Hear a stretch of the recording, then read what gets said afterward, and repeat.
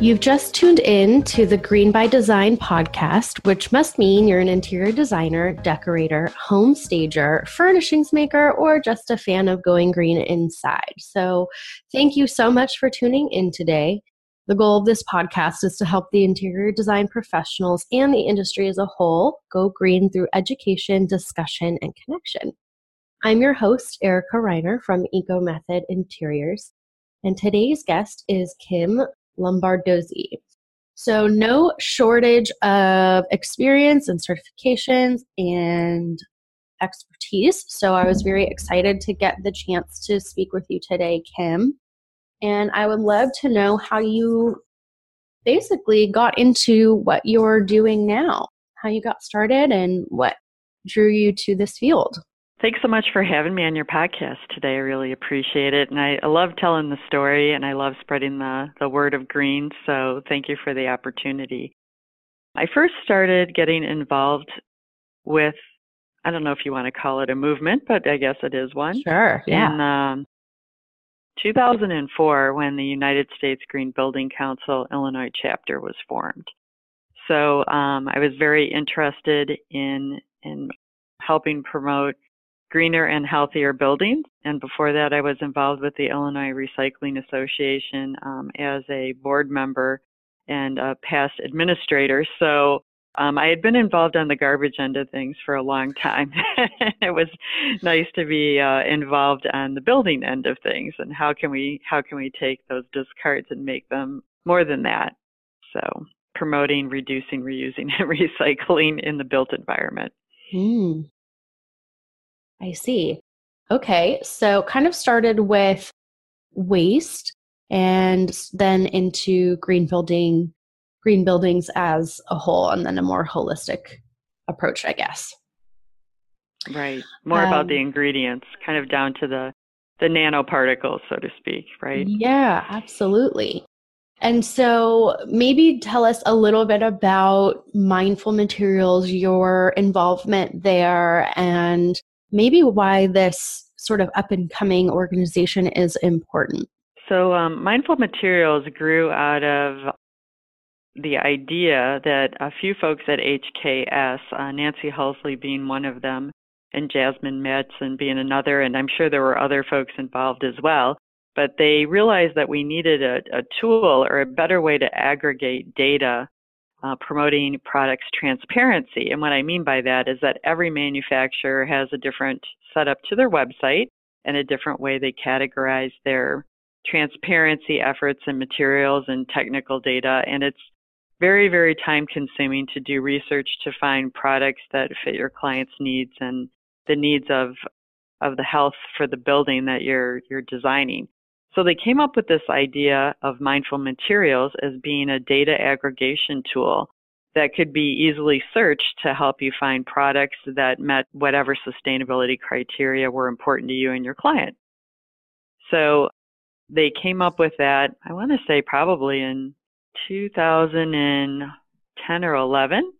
And basically it was a number of Google Sheets in a Google folder, and it was really hard and chunky to kind of navigate because you had all these spreadsheets open up. And the other challenge with the data is that it would expire and it wouldn't be current because, as you know, manufacturers are creating new products and new styles and new certifications are coming out, and just keeping that all organized and collected is a challenge in itself for manufacturers, let alone for specifiers who want to find those products. So they partnered with Origin, who is a data aggregation provider already. And Origin hosted the space for Mindful Materials to curate the data they were already collecting into a library that would promote manufacturers' transparency efforts. So the Mindful Materials library grew from Google Sheets and everybody's efforts to get the data collected to something that is somewhat automated, not as automated as you think it would be, but I'm sure the future will hold some really great exponential growth. But it also helped, create an online platform that everyone in the world who has access to a computer can have access to the data. So I think it's a really important tool for manufacturers to utilize, and then for specifiers to help create libraries of products that they want to use. Absolutely. So I'm hoping, I haven't spent too much time in mindful materials, although I intend to. And with your background as an interior designer, would you say that that is a helpful tool for interior designers? And can you maybe give an example of how I might use it or something you see valuable in it for us? Sure. It's really easy to sign up. You can just go to www.mindfulmaterials.com, and on the sign up page, create your own account. You'll get an activation link from support@origin.build. Sometimes that goes into your spam folder, so check there to make sure it hasn't disappeared somewhere. And if you're having difficulty, just email support@origin.build and they can straighten out any login issues that you might have. But once you've created a login and have an account, you can sort materials by many different avenues. You can sort by CSI division. You can sort by manufacturer name if you think you know the name. You can sort by an item like chair or concrete or adhesive. Right. So there's many. The reason why I like the tool is that you can go in there with an idea and sort based on the idea that you have. Once you've put in your search criteria, basically it's populated by a number of manufacturer products that can be sorted by what they call different buckets. And the buckets look at environmental product declarations. So if you're interested in life cycle assessment, you can look at manufacturers who have products meeting that criteria. You can also use that as a search criteria by selecting EPDs as your search criteria. Or if VOC emissions and content are important to you, you can look in that particular bucket for those particular certifications that apply to the products that you're interested in. So it probably would take days and days to explain to you how you could sort by the different criteria, because there's so many different options and opportunities. But I think once you get in there, you'll start playing around with it and you'll be able to find what you're looking for. One thing I did notice is that it's heavy in the Section 9 or Division 9 category of materials, so finishes. So there are less options of products outside of that category, but they're growing every day. And every time we have folks come into our office for an update or a meeting, that's the first question I ask: are you on mindful materials? And then I shoot them an email helping them to get them started. Yeah, absolutely. And I was really impressed by the Mindful Materials crew when I was in Chicago last year for the Green Build conference. And so I did a couple events with them. I went to the workshop and I was like really gung-ho because this is something that I have been looking for as a green interior designer, wishing and hoping that there'd be a great, functional, and easy to use database that I could just pop into, because as a green designer for myself and for the other ones out there, that is the hardest part of what separates us from other designers. And so we spend a lot of the time researching, okay, not only what's going to look good and fits the style and budget, but can I find an alternative piece or finish that is going to be healthier either for the person living in the space, so toxicity wise, or for the planet, or both, because they're not necessarily mutually exclusive. And so I had these fantasies about like just being able to find this database, and everything I could find out there was like kind of old and from the 90s, and when, you know, green was starting to get going, and half the links would be broken and it didn't tell you what was green about it. And so I have my own little database of makers and providers that are doing green in one way or another, but I don't even write in how. I just kind of know by the name of the company, and then I put a mark whether they're green or not. So it's very rudimentary. So to find mindful materials and watching it grow in this day and age, and have it, you know, be founded in data and IT really, as opposed to coming at it the other way around, I think is really valuable and is going to mean that it's robust and hopefully have some, you know, nice long longevity to it and be a resource to us all. So this is why I contacted Mindful Materials, and they recommended I speak with you, because I'm very excited about what's going on, and I want all designers and makers and everyone listening to this to know about them and put in requests to their favorite manufacturers or makers to be on there, because I think if we all participate, it can grow and catch on. And I hope to see it being like in the forefront of green design. So that's basic. Yeah, that tells our listeners how I was introduced to you, really, which is good. So we need all your help. Mindful Materials is actually a free resource. Yeah. So it's free for specifiers to use, and it's free for manufacturers to populate. But we do need to get folks uploading their product data into the library so that we can all search for those great products that we want to use on our next project. 100%. I think it's going to take the whole green design village on this one, but I'm really rooting for it. I think this is the answer that I have been looking for, and probably a lot of other people have been looking for. That's how I feel about it. So very exciting. I would love to know how, so it looks like you got started in the interior design industry career-wise. Is that correct? Yeah, I did. And so tell me about your evolution. It's probably, we all have different stories, but I'm going to guess that it's a little bit similar in what happened to me. And I would just love to know how you got started from being, say, just, not to say it like this, but, just an interior designer into a green interior designer, what that evolution was like, and maybe so what was that leap, that gap in your time period between designing and then getting into the waste, and then eventually the materials and ingredients aspect of your amazing career?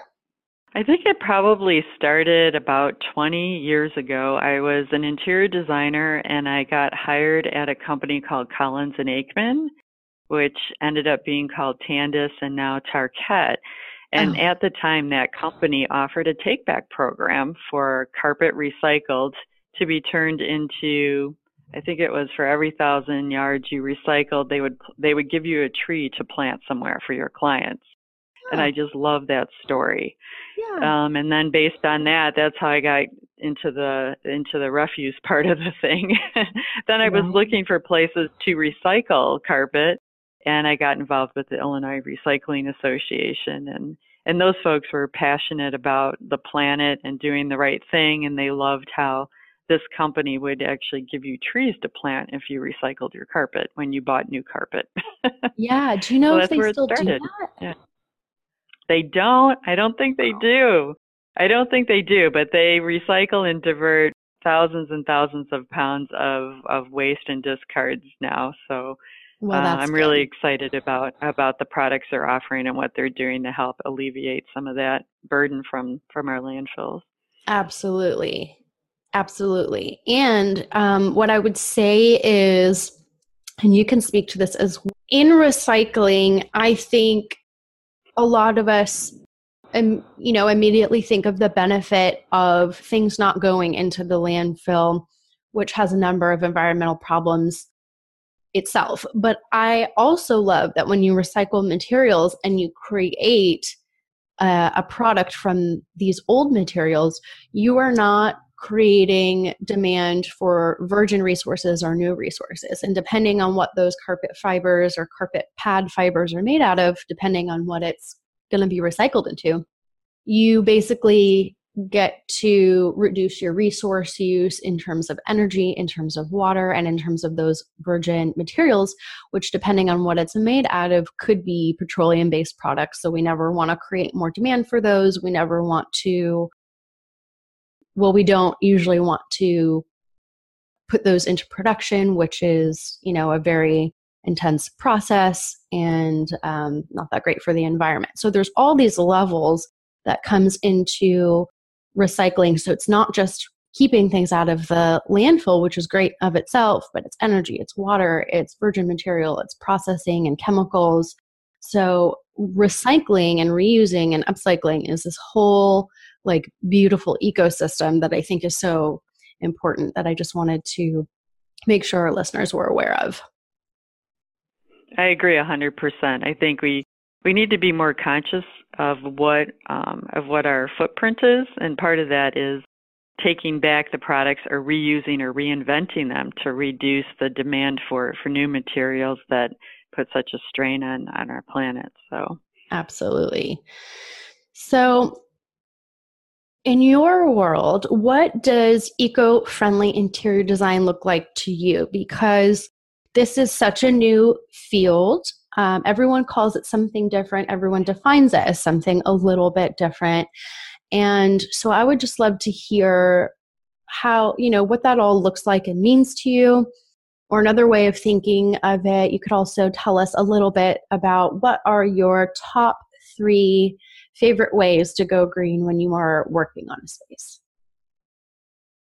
Well, we already touched on it a bit with the reduce, reuse, and recycle. So that's really the first strategy. Can we reduce the items that we're going to use, or somehow reuse them or reinvent them for another purpose on the project, or even the same purpose? It doesn't have to be a different purpose, but I think looking at the 3 R's, first off, is where I would go. And then secondly, I'd like to look at the VOC emissions and content, because we are conscious of what we're putting in our breathing space, right? We spend they say 80% of your time indoors, but I think I'm from the Chicago area and we have some long winters. I think I probably spend over 90% indoors. Right. So I like to look at things that aren't going to be emitting any toxins into the breathing space. So that's my second thing I look for. And then the last thing I like to look for is things with low carbon footprint. And that data is really hard to come by, but it's getting easier and easier every day. So it's hard just to pick a top 3, because depending on what you're looking at, they might not have that criteria, or they might have different criteria that you might want to look at. So. Absolutely. And you really touched on it. Green design is half science, half art. So it's this interesting melting pot of if this, then this kind of thing. But those are great tips. Can you maybe give us an example of something you have found recently, or a company maybe that is showing you their carbon footprint and what that all would look like? Let's see, steel came up. We use a lot of steel in some of the larger buildings that we design. So our company not only designs spaces, but we also build them. And sometimes we build spaces that we don't design, that other people have designed. So it's interesting to see how all the different facets work together. But we were just talking about steel and how you can exponentially reduce your carbon footprint just by picking or engineering your building to use smaller members of steel, because larger members come from China. So they have a higher carbon footprint regardless of the manufacturing process, just by the fact that they have to somehow get here. So I think you could extrapolate that into many things. If they have to come over the ocean to get here, their carbon footprint is going to be much larger. So try to buy local, try to use your local makers, as you were saying. Try to find things that are made in North America, or at least on this continent. We do have a lot of manufacturing here, so there's a lot of opportunity just to dig into that well for materials. So I think we could all reduce our carbon footprint in more ways than just the built environment, but just in the food and the clothing that you purchase as well. Oh, absolutely. I think that is the perfect tip or strategy to round out the top 3: local. So we hear this a lot in the agriculture industry, the food industry: buy local, go to your farmer's market. And I wonder if people even realize environmentally what that means, socioeconomically in the ag sense.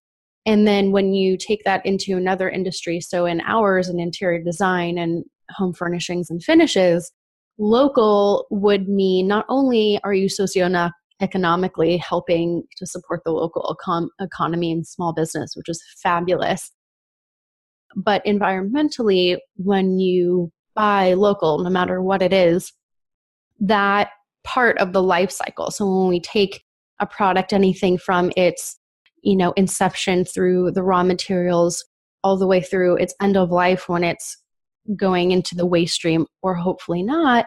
But the transportation part is a big piece of that puzzle. And so when you are buying local, if it has a couple miles to get to you, or 50 or 1,000, that's definitely better than 4,000, 6,000 miles.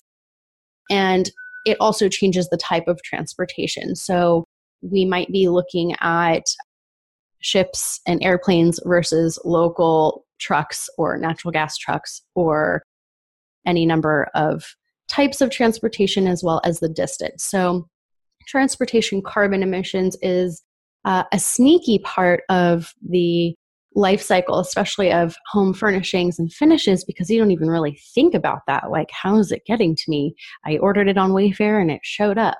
So if you can right. avoid that and go to your local makers, it is such a big piece of the puzzle that is often overlooked. So I think that that is a really good point that you bring up. Or just even asking, where does this come from? Absolutely. And that might inform your next decision, right? Like, maybe I can find that in the continental United States or North America. Absolutely, yes. So here's a question for you. What would you personally like to see more of in the interior design industry in its shift towards going green? And if you could have a say in what that would look like and what's most important to focus on, what would you want to see have happen? Well, I know that the AIA 2030 challenge has been out there for a while, and they've talked about lighting power reductions, and just a 25% reduction can have such a great impact on the energy use intensity for all of our buildings. And by reducing that, we can actually reduce our carbon footprint as well. So I think I'd like to see more projects participating in AIA 2030 challenge, and buildings, interior spaces, be more conscious of the amount of energy intensity that they are using. So I think for the interiors industry, that kind of flows along as well with net zero buildings. Mm-hmm. And then healthier materials, right? Just of course. And we need to ask manufacturers to do that for us, because no one is going to protect us from bad actors or bad materials being in our spaces. It's going to be up to the consumers to ask for the products to be healthier. 100%. I couldn't agree with you more. I think you just hit on a topic that I'm very passionate about, which is nobody is looking out for the average consumer in terms of, well, quite a lot of things, to be honest. But in our context of the conversation, what we're bringing into our homes and our workplaces and our gyms and our daycares, there's no overarching government or branch of government that is looking at everything from beds to tile to couches to lamps to flooring and saying, oh, you can't bring that in here, you can't import that, or you can't use that in the production. Not 100%. There's about like 5 or 10 chemicals that are not allowed to be used because they're known carcinogens, and so they're outlawed in this country. But that's it out of about maybe 100,000 chemicals that have been invented since World War II. So and they're creating more and more new chemicals every day that we don't know anything about. Yep. So we don't know anything about them. They're not tested, and nobody cares if they're in any product that you bring into your home. So just from a health point of view, and to go on a quick side tangent, health is something that everybody can relate to and get on board with. Good health for ourselves, our kids, no matter who you are or what you believe, everyone gets that, feels that. That's a basic human right, is to want to be healthy and have the chance to be healthy. So that is a great way to get people who otherwise aren't so green or don't get it on board, is with the health aspect. And so going back to what we're bringing in, unfortunately, no one is watching out for you. So you have to be your own best advocate, or hire a pro who knows what they're doing in terms of bringing things into your home, because you would think that you go to the store, whether that's a grocery store or a home design store, and surely the thing on the shelf is safe because it would have had to go through some process, or this is the United States of America. Surely, like, we're not going to let any of these like bad things happen to us. But unfortunately, there's just no resources or pressure on any sort of, governmental system to do such a thing. So we're still fighting for things like transparency and understanding in the food industry and in some other industries. And so right now in the design, the furnishings, the finishes industries, we have to definitely be our own advocates and make sure that we're doing the research and we're educating ourselves. You bringing that up is critical and something I'm really passionate about, because I think it's one of the biggest misconceptions out there that someone's paying attention. I agree. Yeah. So you got to watch out for yourself and for your clients. Yes. And you got to watch out. Yep. You got to take that on board, do the research. You have to find awesome groups like Mindful Materials, all those kind of things that are going to help along the way. Okay, so this is a fun question. This is the happy positive question, which is, what positive green changes have you seen in the industry? You've been doing interior design for a long time. You have done so many educational certifications along the way. You've had so much experience. So I think you've seen the industry go through a few phases, and I'd love to know what you see within like the past 5 years, what kind of great changes you've seen. Well, I think not just to promote Mindful Materials again, but I think in general, data aggregation, so that we are more aware of the consequence of our decisions and the ingredients that we use in our products. I think just asking the question, where is it made? How is it made? Where does it come from? What is in that? Do you have flame retardants or phthalates or perfluorinated chemicals? I think the consumers asking the manufacturers that, and the tools that we have to aggregate the data and actually find out what we are creating and how we can do it better and with less toxicity, with more energy efficiency. There are just so many good computing tools out there to help us with that. And along with that, there's better energy modeling software out there that's, I don't know if it's easier to use. It seems to always get a little harder, but there's better data coming out of it, so that, we can figure out what our predicted energy use intensity is and how can we make that better. And then just the metrics that come out of the equipment that's supplied by the providers of our fans and our lighting and our HVAC, which tend to be the bigger energy users in our spaces. But, how can we get those fans to operate more efficiently so that they use less energy? How can we insulate better so that we don't have to use as much air conditioning or heating, depending on what kind of climate you're in? So there's just a lot of good data aggregation tools. Now we have to just figure out how to use them properly and efficiently and to the best end, so that we can come up with what we predicted is what we're building. Absolutely. minimizing that gap, right? So. Right. And so that's, again, a perfect point that you make. You can't fix what you don't track, or you can't see the problem. So in this day and age, it of course makes sense to apply all these amazing softwares and tools and data aggregation and smart people who understand how to work these things, and put that all together to be able to identify the problem and then see the best way forward in terms of fixing those problems. And so being able to use the amazing tools that we have this day and age, I think sums it up perfectly, because you can't fix what you're not tracking. Right. Or monitoring or paying attention to. So that is a great point. Is there anything else that we haven't covered that I didn't ask you that you would love anyone listening to know about what you're working on and what's important to you that you'd like to share? Well, I think reaching out to your local community and trying to have a positive impact where you live is important. And sometimes it feels like we don't have enough time just to do our day jobs. But if you have any time and you want to give back to your community, it could have exponential local impact on the folks that you live with and that you that are part of your community. So I would strongly recommend it. It's thoroughly fulfilling, and it's fun to watch things happen on a local level and right in your own backyard. Absolutely. Maybe you could tell us a little bit about what that looks like for you. With my involvement with the Westmont Environmental Improvement Commission, we sat down as a community group and we took a look at a number of impacts that we wanted to make for our community. And being volunteers is a challenge because you only have so many hours.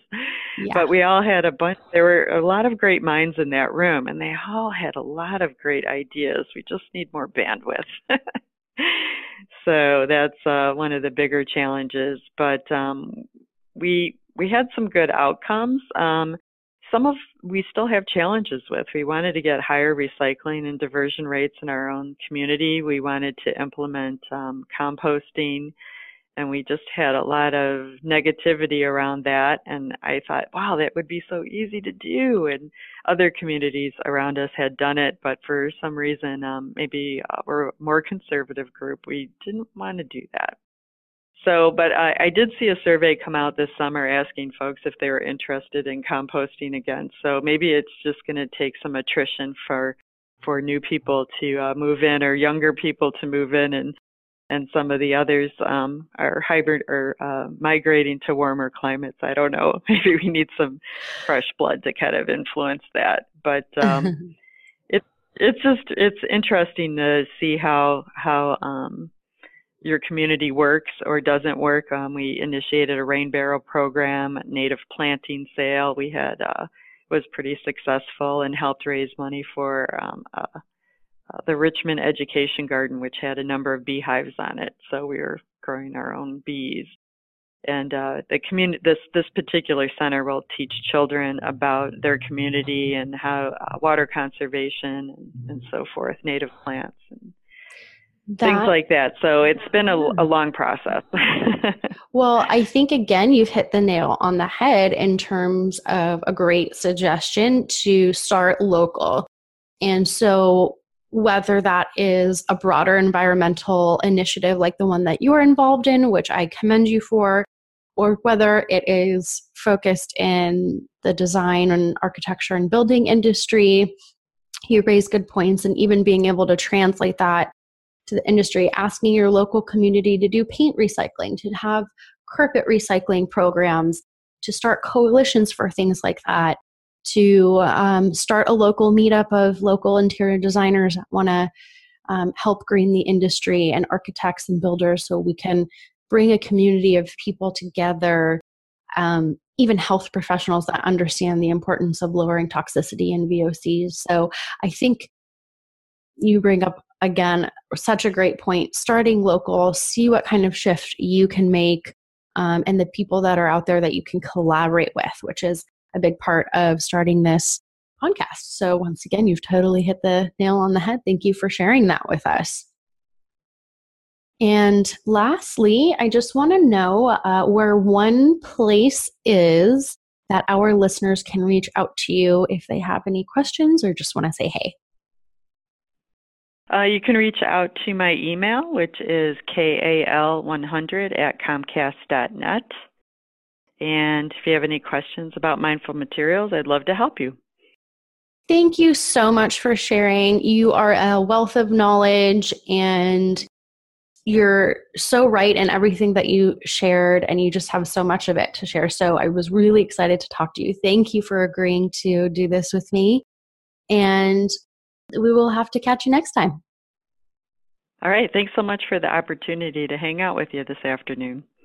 Thank you. Bye, Kim. Bye-bye.